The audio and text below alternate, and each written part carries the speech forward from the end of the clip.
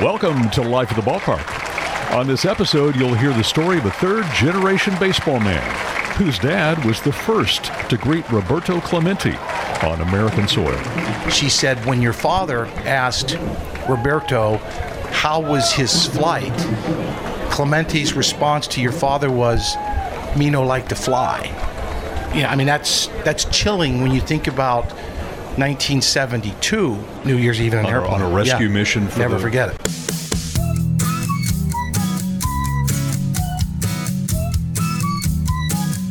Welcome to Life at the Ballpark, sharing stories from players, managers, and scouts, writers and broadcasters about their lives around baseball, from the sandlots to the big league ballparks. Hi, I'm John Frost, and my guest today is Mike Burger, a scout for the Milwaukee Brewers and a baseball lifer, like his father and his grandfather before him. Well, Mike Burger, thanks for sharing about your life at the ballpark. Pleasure. Good to be here. This has come up kind of suddenly that we're going to have this conversation because Mike and I were actually having a visit during a rain delay last night at the ballpark, and he started telling me all these stories, and I said, I got to get this on tape. I mean, you're a walking story machine. Yeah, it's I am a walking story machine, and I think blessed as a result because, I mean, look, you're a lifer, I'm a lifer. This is 40-some years, and I haven't reached the age of 60 yet. I'll get there in September, so there's never a dull moment in this business. The relationships, heck, you and I have crossed paths for 25 years, and this is the first encounter we had last night. Sure. And yet I hear your voice in my sleep because you've been doing public address here for, so many years, 23 years. So, yeah, that's right. That's right. So give me a little background about your career because, I mean, you've almost done it all, haven't you? Yeah, I've been fortunate to have been exposed to quite a bit. There are a few things I haven't done, which I'm sure we'll touch on here momentarily. But, you know, I was raised in a baseball family. I'm third generation. Wow. As I'd mentioned yesterday, my grandfather, Jack Burger, was a renowned sports cartoon artist at the Pittsburgh Press and Hall of Fame type cartoon artist and an original member of the Baseball Writers Association way back when the committee was founded. Then my father, Jack Jr., comes along, if you will. And my father was brought to the big leagues in 1951 by none other than Branch Rickey. My dad was a minor league general manager. I think he was in Waco, Texas at the time. He had done Brunswick, Georgia, Waco, Texas, and New Orleans. And Mr. Rickey was the general manager of the Pirates and thought enough of my father at the young age of 28, 29, don't hold me to the exact age, brings him to the major leagues, brings him back to Pittsburgh where my father was raised, does some scouting. The scouting offices in those days, there were 3 or 4 or 5 maybe. Mm-hmm. And then he eventually became the director of public relations for the Pirates. Mr. Rickey was very instrumental in my father's major league career, paid for my father to complete his college education at the University of Pittsburgh, insisted my father have his business degree. So my dad didn't have that kind of money, and Mr. Rickey fronted him the money for that. Mr. Rickey also insisted that my father, Jack, invest in this new concept that was hitting baseball at the time, the batting helmet. My father's been gone 22 years. Fortunately, my mother is still alive and very much of sound mind, and she recalls any number of these stories. But my father would ride with Mr. Rickey, drive from Mr. Rickey with Mr. Rickey from Pittsburgh to, again, some of the minor league stops, whether it be Brunswick, New Orleans, wherever, and foam cutouts, a little tub of glue, and these tortoise shells. And Mr. Rickey was going to introduce this protective headwear to the minor leagues, and my father was instrumental in actually putting this stuff together, and then eventually was fronted the money to invest into the ABC Helmet Company. So it was Ralph Kiner, my father, Jack Burger, Branch Rickey, and the traveling secretary at the time, Charlie Muse. So I go on and on and on and on. Oh my gosh. So naturally, I'm getting into this stuff, right? I mean, when I come around in 1962, my twin brother, I knew what I wanted to do at a very young age. I got to stay in this baseball thing and carry the torch. And for 40-some years, I've been very fortunate to have done so. So you went to Forbes Field as a kid? Oh, yeah. Right? Yeah. I remember the last game was a doubleheader against the Cubs. So interesting you bring that up. Doubleheader against the Cubs. After the last out was recorded, and the 7, 8, 9,000 spectators are rushing the field and tearing up the turf and tearing down that scoreboard. They played the national anthem. I remember that as a kid, just to try and restore some calm, some civility to the other, the angry throng that was, tearing down Forbes Field. Did it stop them? I don't recall whether or not it did. What an interesting idea. But I remember that, and remember Forbes Field. Remember going to football games or Steeler games there, but it was Pirate baseball, and again, by that time my dad was the PR director. Wow! So you're old enough to remember the '71 team? Oh yeah, that was your team. Oh yeah. I mean, locked in. 420 game winners. Clemente winning the MVP. Stargell, Jackie Hernandez, Sanguillen, Vic Davalillo. Stargell's a left fielder at that time.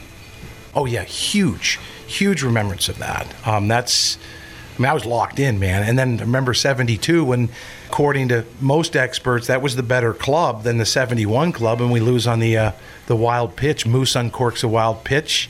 George Foster scores, season's over, and the Reds go on to win a World Series. So. It's funny, there's a team in everyone's history where that was the team when they were coming of age, learning to be a baseball fan, where they can recite the starting lineup for that team, just like you did for the 71 Pirates.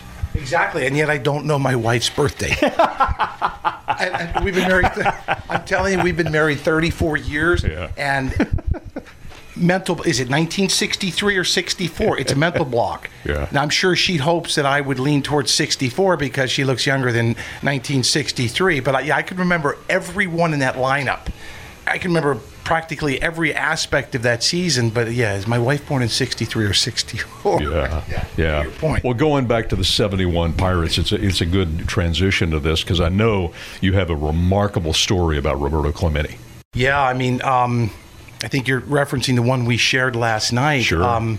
So Clemente's first year in a Pirate uniform was 55, and he's traveling from San Juan to Pirate spring training, which at the time was in Fort Myers, Florida, in 55. So he's flying from San Juan, not to Fort Myers, he had to fly to Tampa because Fort Myers was so small, there was no airport. So the reason I know this is because my mother, again, going back to her, my mother's 89 years old, and she's been a baseball widow for however many years, and she's blessed with a wonderful mind. And all these remembrances she shared with me 2 years ago. 2 years ago? 2 years ago. Yeah, 2 years ago, I had her down for spring training here in Jupiter. And, to get her out, and she just loves baseball.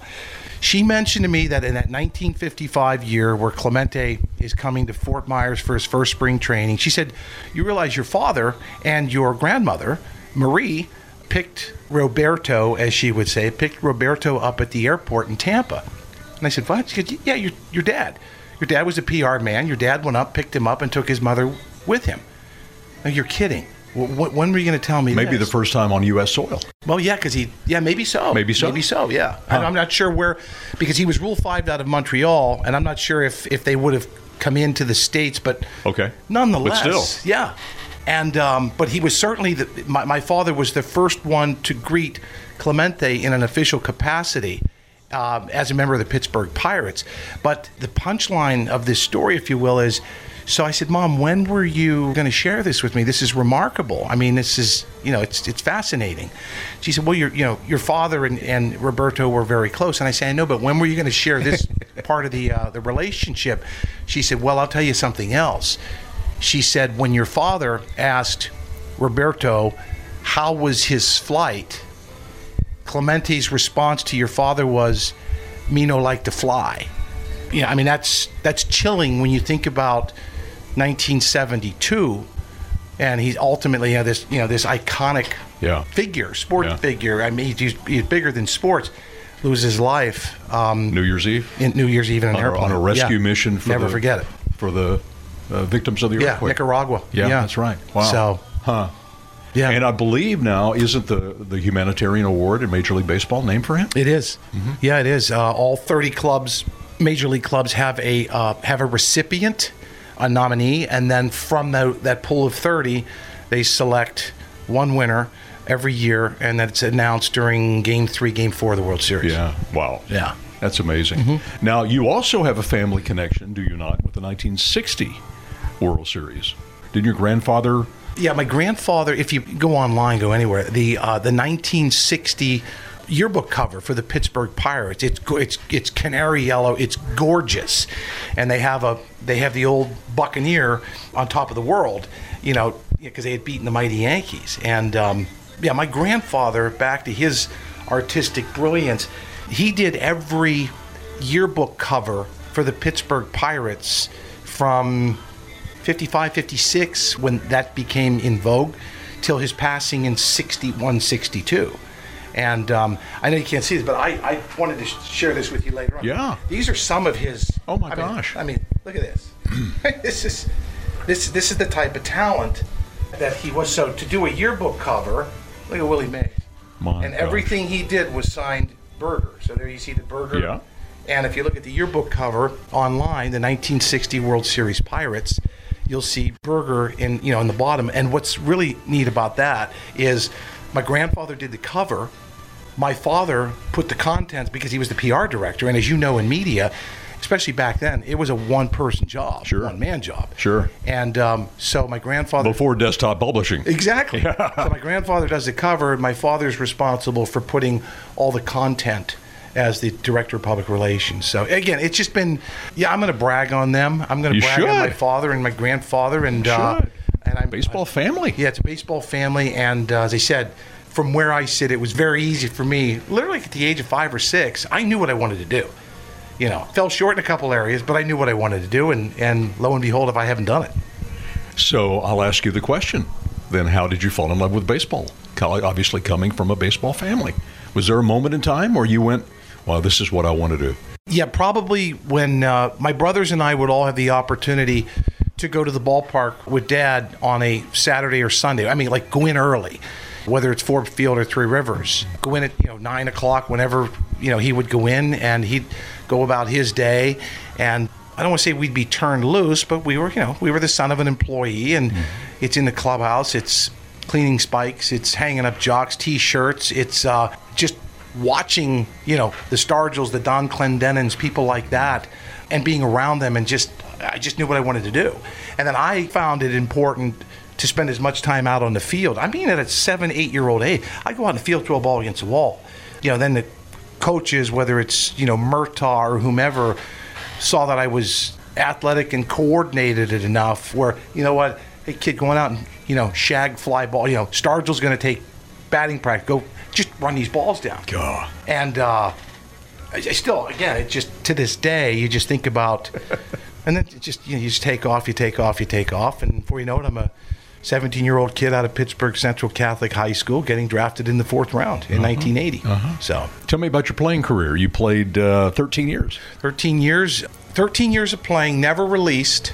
Had a fun career. Had pretty good numbers. There's only 2 leagues, which I meant to you before going on the air. There's only 2 leagues that I hadn't played in, and that's the American and the National. I played in every other one of them. Every other one. Midwest, New York, Penn, Carolina. You got the bus ticket to prove it. Absolutely. American Association. Hell, there's not even an American Association now.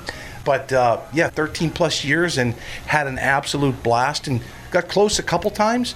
2 occasions where I should have gone to the big leagues. Yeah. And you were a catcher. And I was a catcher. And then, because of the emergence of Tony Pena, Joel Skinner, Junior Ortiz, I had to go find some other positions to play because I could hit. And I played some third. I played a lot of first, played the outfield, and always had the catching tool, but was drafted as a catcher as a 17-year-old out of Central Catholic High School in Pittsburgh. Was there a moment that you thought you might get called up? Oh, yeah, a couple of them. Yeah. Yeah, there were 3 for sure. It was either 85 or 86. I'm in the Eastern League playing for the Nashua Pirates.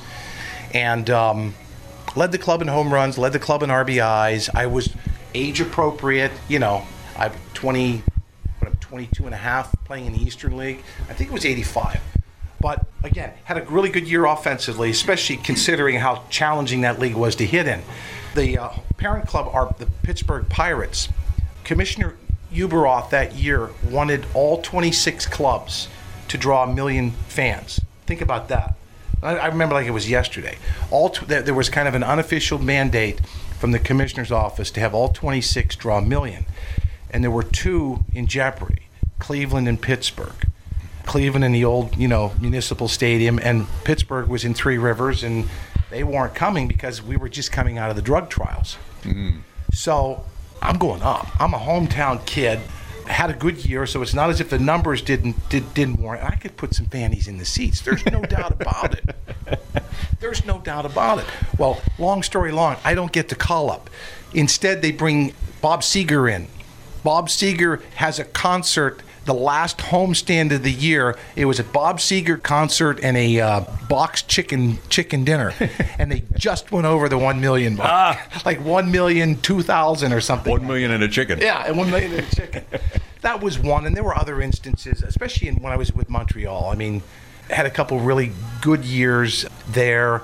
Had a couple good years in Texas in AAA, and it didn't happen. What are you going to do? Yeah. So you've done almost everything. You've been a farm director. You've been an assistant GM. Mm-hmm. You've been pro scouting director. Yeah, right now you're scouting for Milwaukee. And you almost got another job. Yeah. Tell me that story. Major league manager here in Miami. Yes. Tell me that story. Well, it was Mike Redmond's swan song here with the Marlins. We got off to a rocky start, and Mr. Loria, he had high expectations, and I had argued with Mr. Loria about getting rid of Mike Redmond, and I had the position to do it. I was the assistant general manager. I'm a vice president. I'm being paid for my opinion. Well, we got off to a crummy start, coming out of the blocks in 14, 13, whatever year that Mike was let go. Mm-hmm. We have a lousy start, and we start off in New York playing the Mets, and you just don't do that. With Mr. Loria living up there, you just don't do that. Mm-hmm. So Jeffrey had Redmond in his crosshairs. And did you know that he had his sights on you for the gig? Well, not initially, but then he kept calling. I just knew that he wanted to make a change.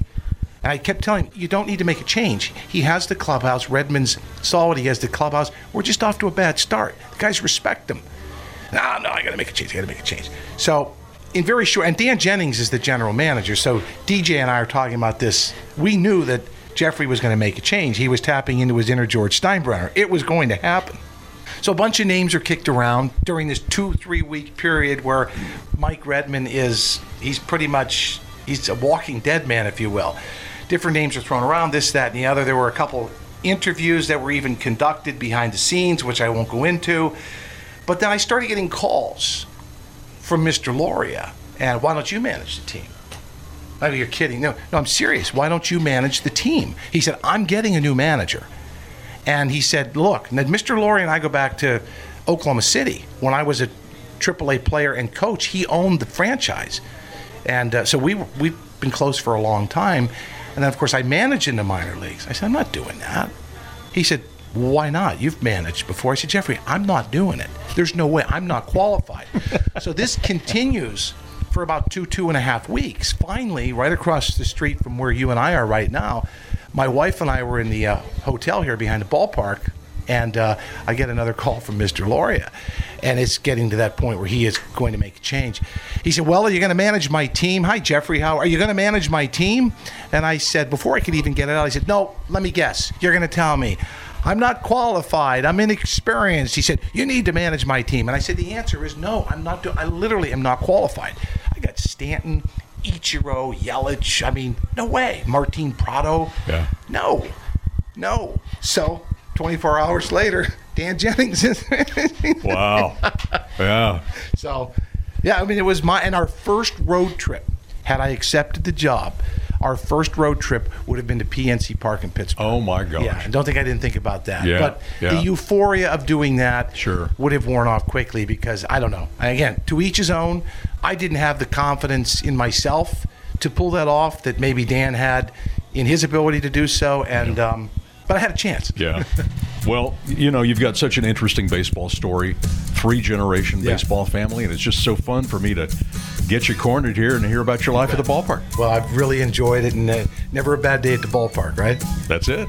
Tune in each week for a new episode. I hope you will subscribe and share with your friends. Life at the Ballpark is produced by Jim Governelli. Project manager is Paul Adams.